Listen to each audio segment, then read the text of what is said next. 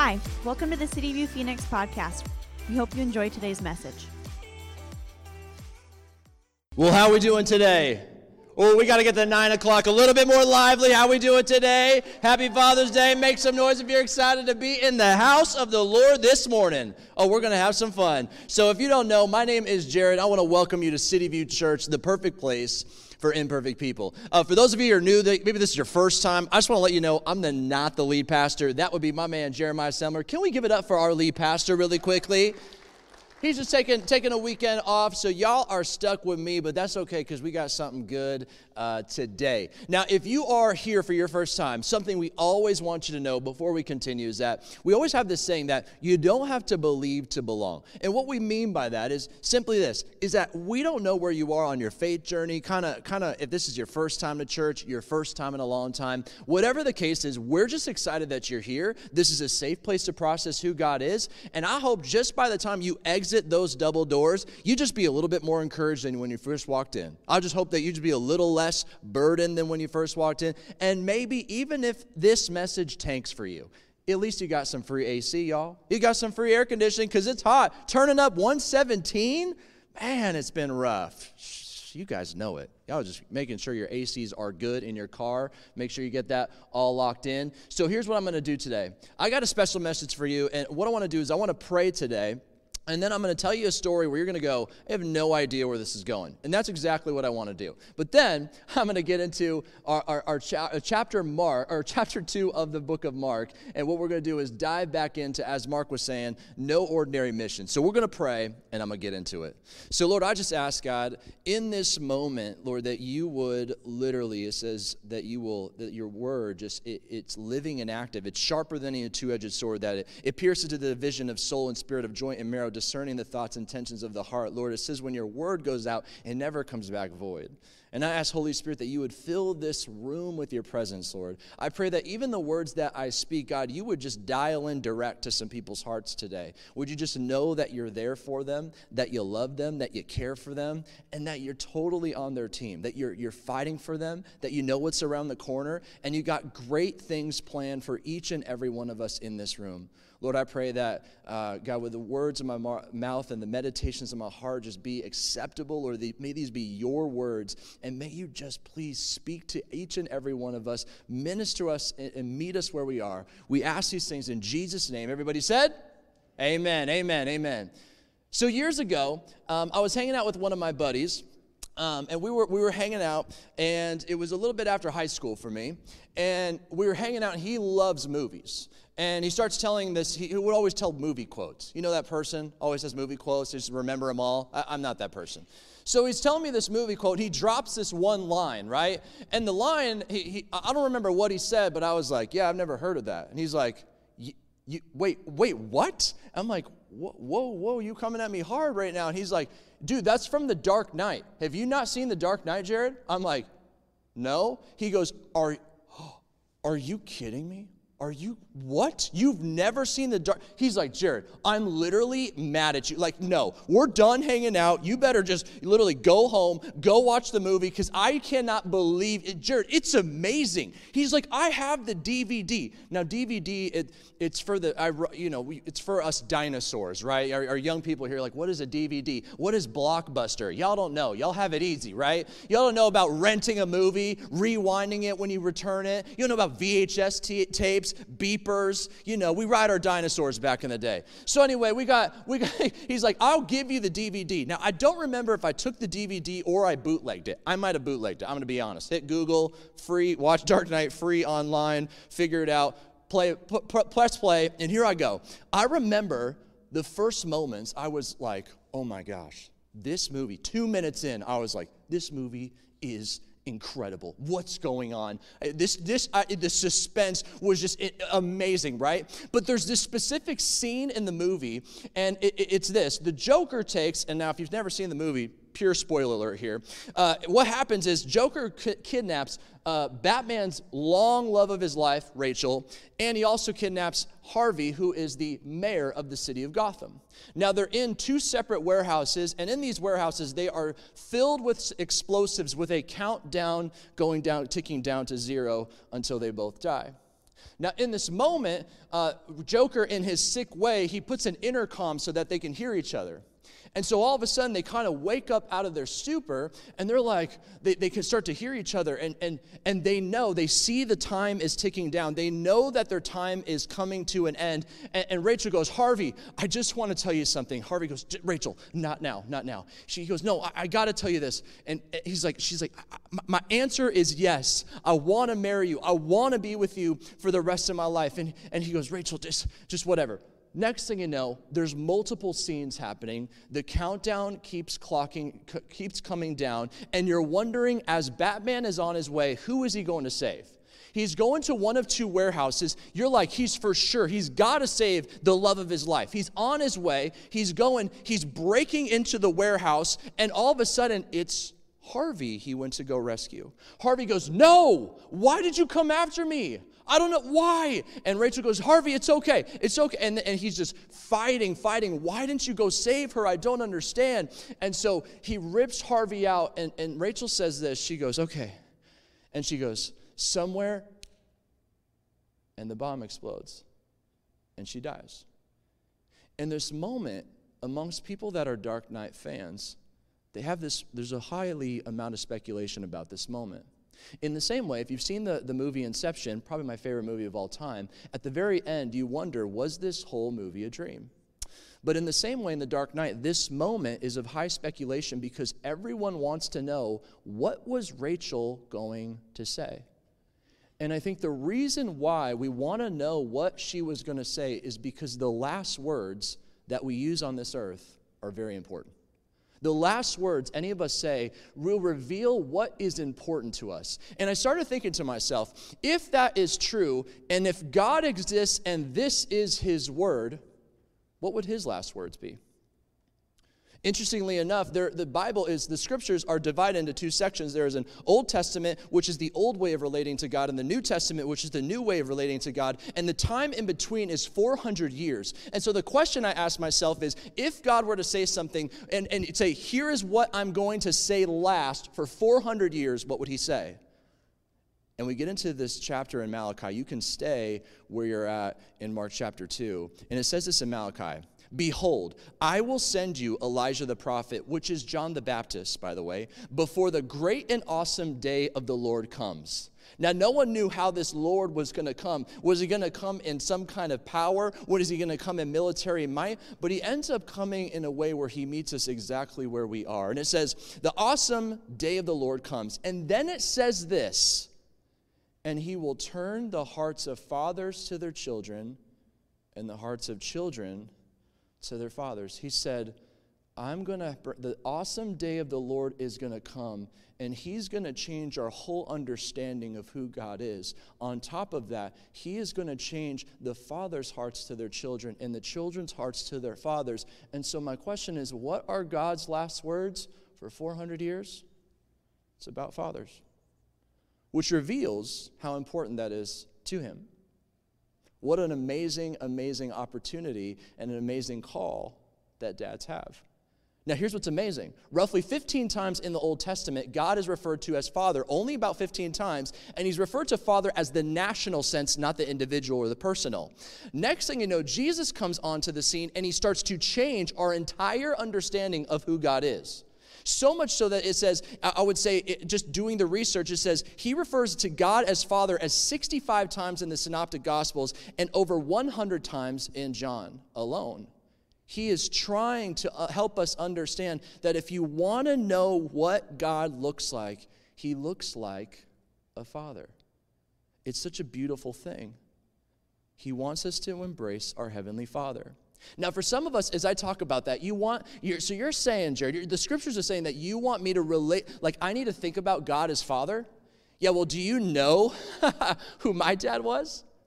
Some of you, when I say the word father, for some, it's very sad that is actually almost a triggering word.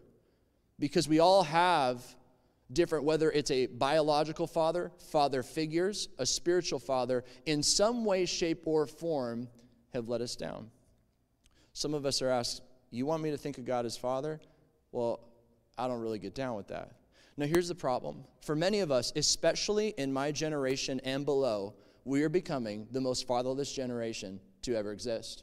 Here's just some quick statistics. 63% of all youth suicides are from fatherless homes, 5 times the average. 90% of all homeless and runaway children are from fatherless homes, 32 times the average. 85% of all children who show behavior disorders come from fatherless homes, 20 times the average. 80% of rapists with anger problems come from fatherless homes, 14 times the average. 71% of all high school dropouts come from fatherless homes, 9 times the average. 85% of all youths in prison come from fatherless homes, 20 times the average. And 71% of pregnant teenagers lack a father. And you see, we are designed with a need for a father, or things go sideways.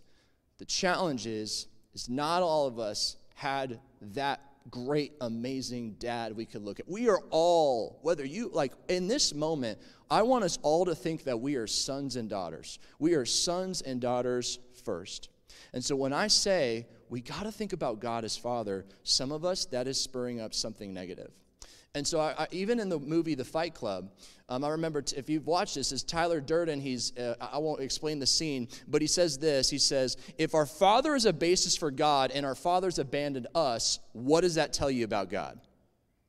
But you see, that's just the reality of so many of us. The statistics are there. We have a need. Here's the problem, and here's what I'm telling you, is that we have projector problems. So when it comes to God the Father, we have projector problems. Now, what I mean by that is I don't want to insult your intelligence, but this projector here, it's actually pretty cool, because this is actually just a nice white wall, nothing special about it. But what's amazing is if we feed data and images to this projector, we can project onto this wall. Now, the thing is, when I say God the Father, depending on the data you have stored in your memories about a father figure, a biological father, a spiritual father, you are inevitably going to feed data and project onto God something that he is not.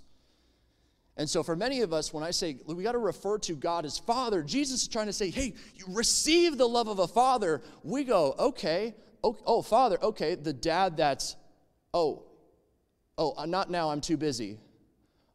God must be like, wait, I don't even have anything because he wasn't there.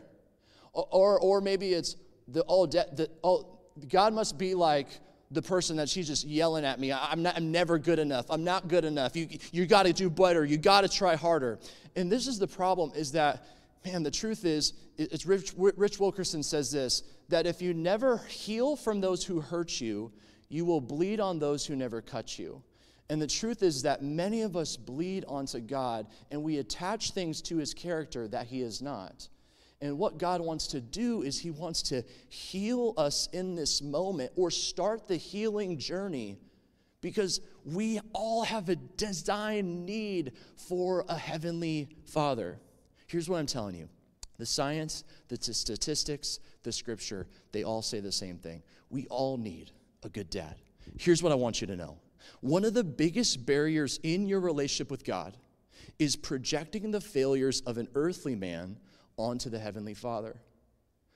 That is going to be one of the biggest challenges in your life as a follower of Jesus, is projecting things that are not of him onto God and saying, oh, he must be like this. Because as you project the wrong things, you start to not trust him. You start to not think he's going to come for you. You don't think he's going to protect you. You don't think he's going to be your refuge, that he's going to be your security, that he's going to provide for you. And here's the thing. Here's why you need to know that. Because when you project onto God, you're building a wall between you and him. There's a wall there for some of us. And God's saying today, I want to break that down, and I want you to receive the love that I want to give you. You see, the question is, Jared, how I don't really have a basis for what you're talking about. How can I view God as Father? He's theoretical. He's whatever. He's abstract. I don't know what am I supposed to do? T.D. Jakes says you cannot be what you cannot see. And even Tupac said, how can I be a man if there's no role model? I'm striving to save my soul, so I stay cold drinking the 40 bottle. I'm so sorry. Tupac, Jay-Z, all the guys, all the culture, we all have the same wounds. We're just looking for that father that we needed, the father that that was there for us. And the beautiful, beautiful, beautiful, beautiful thing is that we already have him. Here's the best thing. You want to know what God looks like? Oh, you got to just take a look at Jesus. Here's one of the best truth in the world. John 14:9. Jesus says this. He says, whoever has seen me has seen the Father. So we go, okay, so what Jesus is saying, he's saying, if you have taken a look at me, you will then know who your Father is. So Jesus says, watch how I do life. Watch how I treat people. Watch how I speak to people. Because if you can get a look of my character, you're going to see your Heavenly Father in a new way. Because I and the Father are one. Have you ever noticed Jesus says, I am the way, the truth, and the life? We always focus on that, but it says no one comes to the Father except through me. People love to pray to the Holy Spirit and they love to pray to Jesus, but not a lot of people like to pray to the Father. And interestingly enough, when the disciples asked, they said, hey, Jesus, how do we teach us to pray? He says, okay, our Father. Oh, this is all throughout the scriptures, y'all. He said, let not your hearts be troubled. Believe in God, believe also in me. For in my Father's house there are many rooms. And if it were not so, what I told you, I go to prepare a place for you. And if I go and prepare a place for you, I will bring you again. I will take you again. I'm going to bring you there. And this is the theme throughout the scriptures, that you actually have an amazing Heavenly Father. And if you want to know what he looks like, take a look at Jesus. So Mark chapter 2, we're talking about no ordinary mission. And the mission that Jesus is on is he is creating a family. He is taking all tribes, tongues, nations, doesn't matter what you look like, doesn't matter your skin color, doesn't matter what language. He is after people joining God's family, bringing them into the family and changing their lives as we know it. And it says this in Mark chapter 2, and I'm going to look at this a totally different way than what we thought. It says, he went out again, Jesus, beside the sea, and all the crowd was coming to him, and he was teaching them. And as he passed by, he saw Levi, the son of Alphaeus, sitting at the tax booth, and he said, follow me, and he rose and followed him. Now, we need a context for tax collectors because I don't think we really actually understand how bad tax collectors were. So the best way I like to describe it to people is, imagine here in Phoenix, imagine a terrorist organization, or let's use ISIS for example, takes over Phoenix and starts persecuting us, making us pay taxes, making our lives horrible, right? Now imagine we're all in that. Rome was very similar to that. In fact, when you would go into a place that was a place of the kingdom of the Romans, they would crucify people in the entrance to make you understand, don't mess with Rome, you're walking in Rome's territory. So this is kind of the backdrop of what's going on, and now imagine one of us going, I'm actually going to work for them. And suddenly, your neighbor or your brother or someone that you know now works for the terrorist organization that now makes your life terrible. Interestingly enough, if you're a tax collector, you can say, hey, Rome says you owe this. Well, guess what? I want more. I want more off the top of that. Almost like a slumlord, if you will. So these people are jacked up, right? They're like, we would despise them. And here's what it says. And as he reclined at table, because he had told Levi, said, hey, follow me. It says, as he reclined at table in his house, many tax collectors and sinners were reclining with Jesus and his disciples. For there were many who followed him. He had tax collectors. He had people that were not great morally. He had all these type of people with him. And then it says this, the scribes of the Pharisees, when they saw that he was eating with sinners and tax collectors, they said to his disciples, who was a ragtag bunch as well, he says, hey, why does he eat with tax collectors and sinners? Doesn't he know doesn't he know that you need to clean up before you get to God? Doesn't he know how this works, that you got to behave to get saved? Doesn't he know that this is how it works? And Jesus says this, whoa. When Jesus heard it, he said to them, those who are well have no need of a physician. They don't.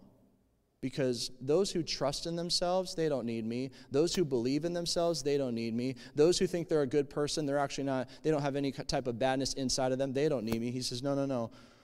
I'm come to call those who are sick. I came not to call the righteous, but the sinners. Now notice in this story, what is Jesus doing? The tax collectors, the sinners, they're sitting in his presence enjoying him. I think it's incredible.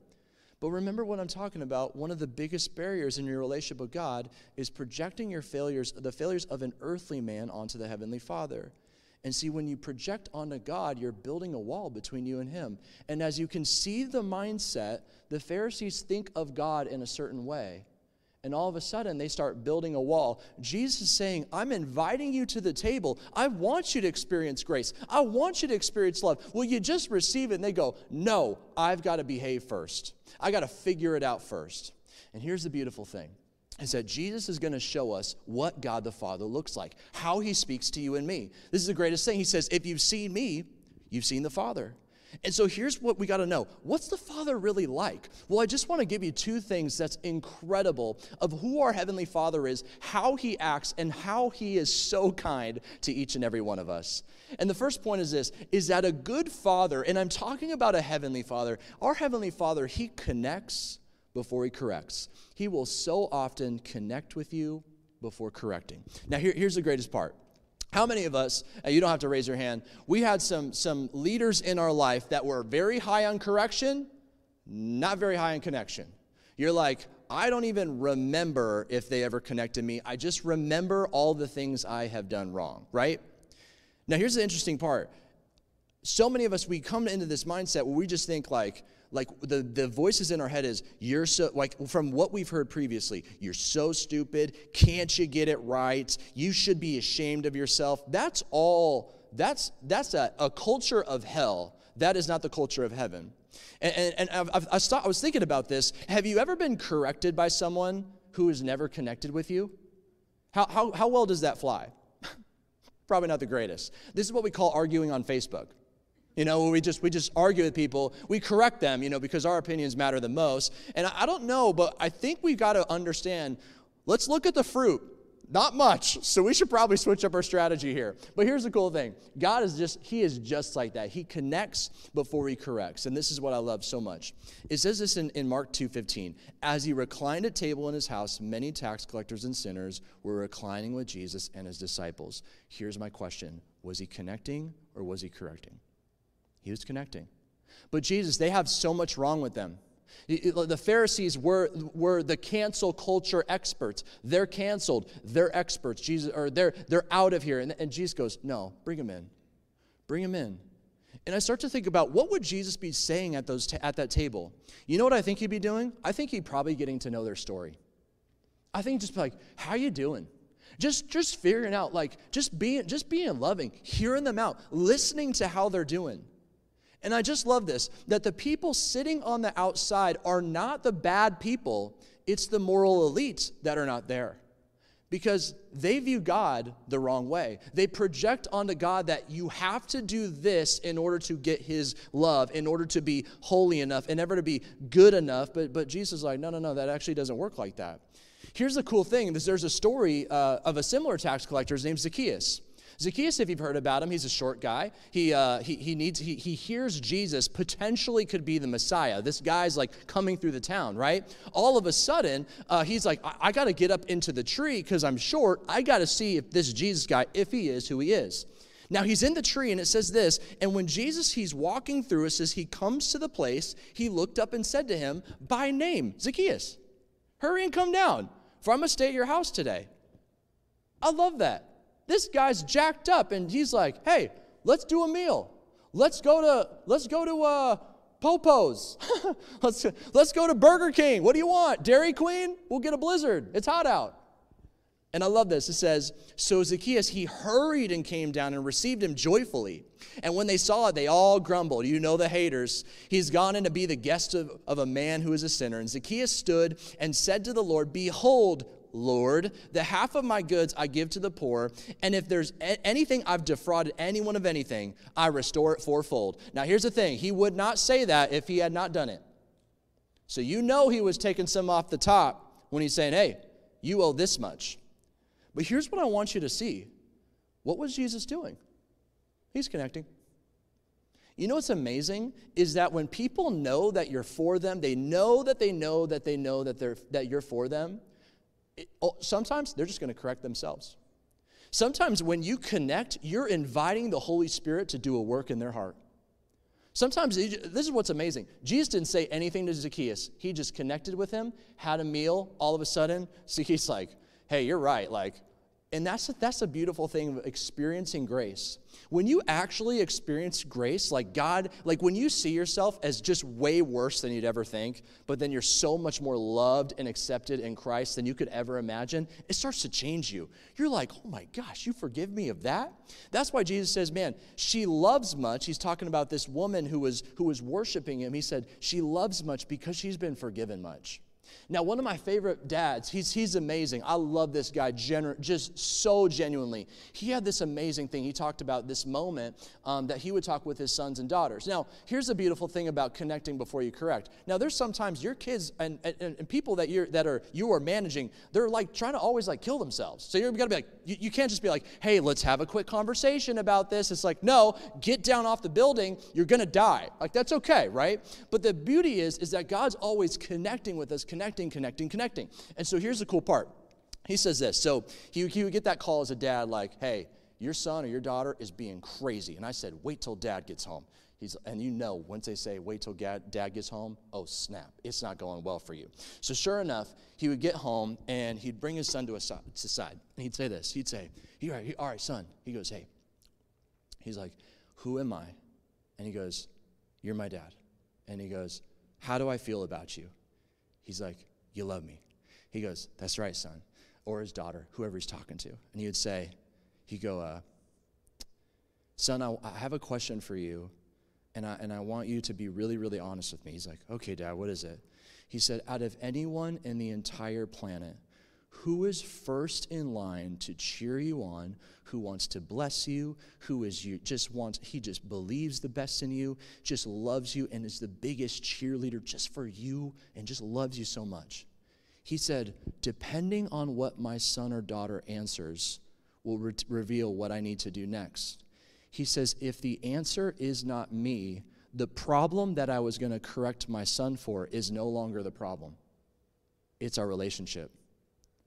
And that's what God does with us. It says in Romans 8 that he puts the Spirit inside of us, his Spirit inside, to testify to ours that we are children of God. He's always affirming your identity and who you are in him. He's always building you up and encouraging you. And then he takes you aside and said, hey, we gotta work on this. So he asked this question. His son goes, you, Dad, like, you're first in line. He's like, you're like, absolutely, son. He goes, okay, but I gotta talk to you about something. But before we do, I just want to pray for you. He goes, because I need to pray that God gives, like, that you would know that I love you. I need to pray that God would just help me communicate this to you in a loving way. And I just want to invite God the Father to father me as I father you. And he's like, oh, okay, Dad. And so he would pray for him. And, sometimes even after praying, his son would go, Dad, I know what you're going to talk to me about. I did this, this, and this. But for some of us, that's like world changing. You're like, wait, I've never experienced that in my entire life. Like the connection. It's always been the yelling at, and maybe for many of us, it's like the people we lead, we just yell at them. But listen, that's kind of like punishment, not correction. And for many of us, like, we experience like maybe a little bit more tough, you could call it, the belts, things of that nature. But that could be borderline abuse. That's not fathering. And so that's the crazy thing about God is sometimes when you connect with those that you lead, this will work if you're a manager. It'll work if you're a parent. If you just invite God, the Holy Spirit, into these moments, he can do the change. Because the truth is, we don't want compliance from people. We want obedience. Obedience is from the heart. Compliance is just doing it just because they have to. And so that's the beauty about our God. He connects before he corrects. But the second thing is this, is that God is tender with you and tough for you. Now, some of us, that's very like, no, like in your life, everyone's been tough on you. Just, you got to get better. Hey, you got it. Come on, get better. And we project that onto God. We think he's constantly yelling at us. But that's why I love when that dad would get face-to-face or eye-to-eye with his son or daughter, because that's what Jesus would do with us. He didn't shout commands from heaven. He came down and sat on our level and met us where we are, connected with us there and corrected. But the Lord, he's tender with you and tough for you. It says this, it says, why does he eat with tax collectors and sinners? And Jesus hears it, he says, those who are well have no need of physician, but those who are sick. I've come not to call the righteous, but sinners. What is he doing in this moment? He's protecting them. He's saying he's tough for them. He goes, listen, these people are following me. They are now in the family. I am tender with them and I'm tough for them. Listen, this is the beautiful thing about God is that you never have to defend yourself. That God is always defending you. He is tough for you. He is around the corner fighting your battles. As we talked about, the battle belongs to the Lord. He is always tough for you. He is fighting things that we are not aware of for you right now, and he's tender with you all the way through it. And this is what I love so much. Jesus does this with the kids. If you remember ever seeing stories of Jesus with the kids would run up and the disciples would go, hey, tell them to get out of here. And Jesus would be like, whoa. Yo, you got it twisted. This is the Jared Standard version. So you got it twisted. He would get say a little girl, pick her up, put him on his lap and just say like, no, if you don't have faith like her, like childlike faith, not childish, childlike faith, like this is where the kingdom's at. It's in this. And he's like, no, bring the children to me. What's he demonstrating there? He's tender with them. People are hating on it, and he's tough for them. In addition, John chapter 8, there's a woman caught in adultery. They are dragged by the religious elite, this woman, not the man. It's crazy that the standard still has not changed. The scriptures are always timely. They pull just the woman out into the public. I would assume she's naked. They bring out Jesus. They go, all right, Jesus, the law says this. Stone her for those that commit adultery. What do you say? And Jesus goes, okay, all right. All right, he who is without sin, go ahead, cast the first stone. If you've never sinned, go for it. You're now the judge. And it said that they dropped their rocks one by one, the oldest from the youngest, because it takes a little bit more time for the young guys. We're a little bit more prideful. And what does Jesus do? He gets down. He looks at her. She's just committed adultery. This is a bad offense. She has just hurt a family member. People are getting hurt. This is a bad decision she has made. And Jesus doesn't go, come on, what were you thinking? Did you not think about your family in this? What are you doing? What does he say? He goes, listen, where are your accusers? She goes, nowhere, Lord. And he goes, I don't come to accuse you either. Go and sin no more. Tender with her, tough for her. He goes, all right. No one's throwing rocks at you today because I'm the judge and I'm not throwing rocks at you today. And all of a sudden, she just now meets grace and faith erupts in her heart. All of a sudden, she says, no one, Lord. And then that's why Jesus says, all right, amen. Go and sin no more. Go live the life that you never could live on your own. I'm going to be with you. I'm for you. I'm going to put my spirit inside you. It changes everything. Our God is so good. He connects before he corrects. He is so good. He is tough for us. He is tender with us. And this is the crazy thing is, this is the problem when we project onto God. We miss these things. We miss these things because one of the biggest barriers in a relationship with God is projecting the failures of an earthly man onto a heavenly Father. Because when you project onto God, you're building a wall between you and him. So God connects before he corrects. He's tender with you and tough for you. And it leaves me with two questions. The first is this and I'm going to be honest. In your life, most two important questions are, who is God and who are you? You got to know who God is to know who you are. First question is this. Do you see God as master or do you see him as father? You see, the Pharisees think they have to clean up to get to God. They view God as a master, while the other people that are receiving his love see him as a father. One thing I know is that you will serve a master, but a father will serve you. Mark 10:45 says, the Son of Man came not to be served, but to serve and give his life as a ransom for many. Which is to say, Christianity doesn't start with you serving God, it starts with God serving you. That's an amazing thing. This truth right here will change your life, how you view church, how you fast, how you pray, when you read scripture. If you come into the mindset like God's here to serve me, he's serving you right now, he's serving me right now, he is a father who serves us. Oh, it's a beautiful thing. You know what? A master also beats you down, but a father builds you up. Oh, there's a lot in our culture, people just beating people down. And I'll be honest, for some of us in our family culture, How we talk to each other, that is not the culture of heaven. That's not the kingdom of heaven. Saying the things like, you should be ashamed of yourself, I'm sorry, Jesus doesn't say things like that. Because shame doesn't change people. It doesn't. Grace does. I think it's really interesting that, like, I saw this post the other day. It had someone that severely messed up, and it said, shame him. And I'm like, I don't know if you understand how humans work, but I'm telling you, that's not what gets change. It's grace. It's love.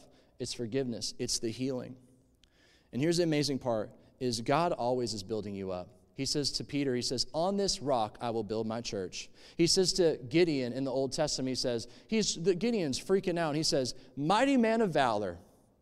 For some of you, God's saying, you are my beloved. You are my son. You are my daughter. He is always encouraging you. He is always affirming you. He just wants you to walk out who you already are. A master motivates by fear, but a father motivates by love. God doesn't motivate by fear. Well, you're going to say, well, the fear of the Lord is the beginning of knowledge. Yeah, the awe of God and how good he is and how massive he is and how he's bigger than your problems and that he's so for you. He's massive, yet he's individual. He's with you. He's personal. A master uses you, but a father blesses you. Do you know a father just wants to bless you? Like our Father, he's just always wanting to bless you. That's why in Psalm 23 it says, at the very end, he said, surely goodness and mercy will follow me all the days of my life. You don't know this, but God's grace and his goodness and his mercy stalks each and every one of you. It's always coming after you. Goodness is coming after you, not condemnation. Mercy's coming after you, not hate, not fear. God motivates different. He's different. He's a father. And the second thing I ask is this, but before I do, I have a question. I just know this, that you will always run from a master, but you will always run to a father. And if you've been running from God, it's because you view him the wrong way. But the second thing is this, do you see yourself as a slave, or do you see yourself as a son or daughter? It's just the facts, man. You got to figure that out. Do you see yourself as a slave? Or do you see yourself as a son or daughter? Because a slave is in a controlling relationship, but a son or daughter is in a loving relationship. It's different. A slave, you see, a slave, I just love this. A slave is always outside of the family, but a son or daughter is always inside. Those of you who are parents, you know that your sons or daughters can royally screw up and make your life horrible, but they will always be your son or daughter. And it's the same way with God. You will always be his son and daughter. If you have put your faith into him, it is a game over. It's game changer. It's over for you. You might have screwed up last night. You might have screwed up your last decade. You might have blown up your family. But can I tell you that there's grace for you? That the Father is still after you? That goodness and mercy is still after you? Still chasing you down? One thing I know is that slaves, burdens are placed on them. But with the Father, burdens are lifted from them. Jesus says this, he says, come to me, all you are weary and heavy laden, and I will give you rest. Take my yoke upon you and learn from me, for I'm gentle and lowly in heart, and you will find rest for your souls. God is here to lift burdens, not to place them on you. Last thing I want to say this about a slave and a son. A slave's identity is always achieved, but a son or daughter's identity is always received. There's nothing you can do to make you a son or daughter. God just saves us. That is what it is. He saved us, and we are in the family forever. In fact, as far as identities go, Christianity is the only identity that is received and not achieved. Every other identity in this world, you will always have to achieve it. You'll always have to live up to it. But the identity of a follower of Jesus is always received. This is what I love about the scriptures when it talks about adoption. There's no kid in an orphanage who walks out of an orphanage and goes, you're my dad. You're my mom. No. A father and mother come to the orphanage and go, I'm calling you son. I'm calling you daughter. Game changer. So here's what I want us to do. This is big. For some of you, this is going to be a start of a journey. For some of you, I pray by the power of God that this is a game changer for you. Here's what I want us to do. I need us to forgive the father who hurt you so you can receive the Father who will heal you. We got to forgive those that have hurt us, whatever it is. It might not even be a father wound. It could be something different. We got to get rid of that, because here's the problem. A father wound will always stand between you and your Heavenly Father. And the only way to break that wall down is forgiveness. And so here's the thing. Forgiveness is really interesting because in this moment, I'm going to invite us to pray and just that the Holy Spirit would help us. But in this moment, I know that for some of us, as we start to forgive whoever it is, you're going to have this moment where you're like, okay, I've forgiven them, but the feelings are going to come back up again. But that's not a problem, because the truth is forgiveness is just waiving debt. The problem is when we forgive people in this moment and we feel it again later, it's because there was more debt you didn't realize that you had. And so for some of us, forgiveness is going to be a journey, but that's okay. And for some of us, by the power of the Holy Spirit, maybe it will break something today. But I don't know, but I'm going to pray, and we're going to get into it. I'm just going to leave us with this. The affirmation, approval, understanding, the security, the love that we need and desire, it's always going to be found in the unchanging, incredible nature of our good and perfect Heavenly Father. You have everything you need. You're not walking by yourself. You got a dad who's looking over your shoulder, and he's so good. Not in with this. The last words that Jesus said on the cross were the best words ever. 3 most powerful words. He said, "It is finished." Meaning, there's nothing else you have to do. You just got to receive it. You just got to receive what he's done. And then he says this, "Father," there it is again, "into your hands I commit my spirit." And he says, "Hey, I'm all yours. Do what you want to do." I think today, if we can just receive what God's done, I just think it's going to open up our hearts. We're going to say, "Father, receive my spirit. Whatever you want to do, just lead me, and we'll go." Man, you can come on up if you're not here. You might have already walked by. I've been focused. I don't even know. They're back there. That's crazy. So let's pray. Let's do this. If you would, for some of us, if you're comfortable, I would say if you just have your hands just on your knees and your palms up, and if I just ask that, everyone would just, bow their heads, close their eyes. I'm just going to pray for you and just ask the Holy Spirit would do something. So Lord, I ask God that, Lord, there's wounds in each and every one of our souls. And Lord, we ask right now that you would heal those. Lord, that we would see you in the right way. I pray, Lord, for those that just had it hard growing up. I just ask, God, that your voice would be so much louder in their soul than any other voice they've ever heard. Just an affirmation of, I'm calling you son, I'm calling you daughter. Lord, we just ask, God, that you would heal the broken parts of our hearts. So, Lord, we ask, Holy Spirit, would you fill us up? Father, would you put back the pieces together? Because it's always our scars that just become beautiful over time. Because it just shows that you've redeemed us, that you've healed us, and that you've taken us through so much in our lives. And so, Father, we ask as we sing these next couple songs, we ask, God, that you would just do a work in our hearts. In Jesus' name, amen. If you want to learn more about what's going on at CityView, download our CityView app through the App Store or the Google Play Store. You can find everything from special events, outreach opportunities, and additional resources all in one centralized location. Links are in the description below. Thanks for listening. For more information, check out our website at cityviewphx.com or download the CityView app on the App Store.